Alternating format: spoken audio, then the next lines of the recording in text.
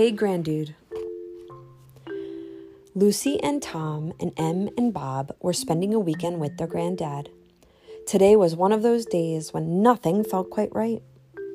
It was gray and drizzly, and everybody was grumpy and too bored to be bothered. "Cheer up, chillers," said Granddude, and he pulled out a pile of postcards from the back pocket of his trousers. "Look at these." Em picked out a postcard of a sandy beach and sparkling blue waters. "I wish we could go there, Granddude," she said. "Well, let's see what we can do." Granddude reached into his coat pocket and took out a shiny compass. He gave the compass a rub and waved it over the postcard. The needle started to spin round and round. "See the compass needle spin. Let the magic fun begin."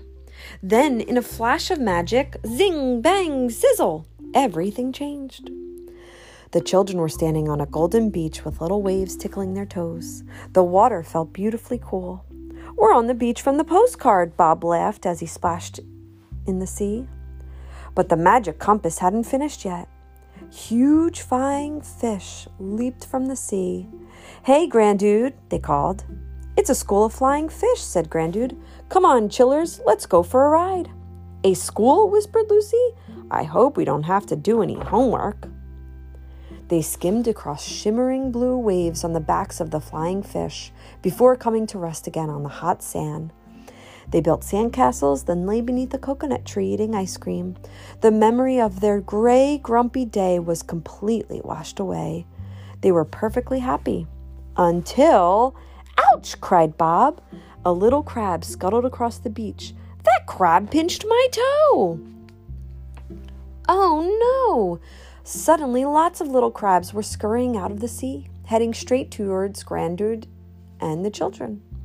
"Hey, Granddude," said Em. "Can we go somewhere a little less pinchy?" "Yeah, I think we better hop to it," said Granddude.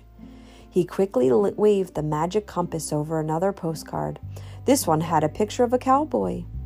"See the compass needle spin. Let the magic fun begin." The magic flashed and sparkled, and once again...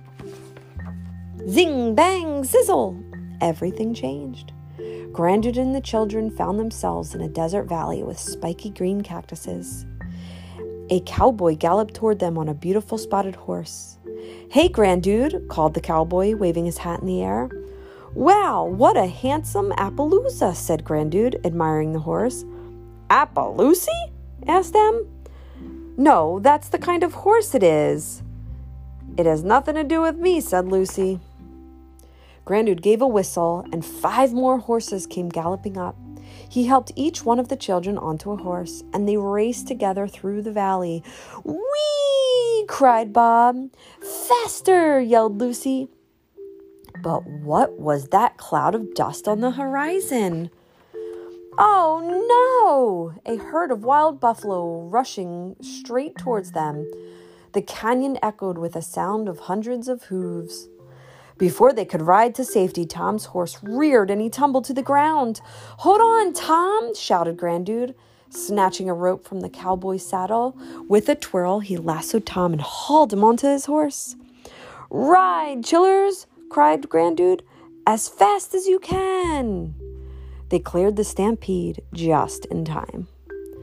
"Hey, Granddude," panted Tom. "Perhaps we could go somewhere a little less stampy?" "Yeah, good idea," said Granddude. "And I think I need to cool down." Once again, he whipped out his magic compass and waved it over a postcard. "See the compass needle spin. Let the magic fun begin." Before the children could see the picture, magic sparkled and splashed. And in the blink of an eye, zing, bang, sizzle, everything changed. They found themselves high on the hill in the afternoon sun. The children laughed as they rolled in sweet-smelling wildflowers that seemed to stretch forever. Granddude pulled out his trusty guitar and began strumming a song. "Hey, Granddude," mooed some friendly cows, their bells tinkling along to the tune. Granddude drew a small telescope from his pocket, and they took turns looking at the snow-capped peaks. But soon they heard a rumbling sound.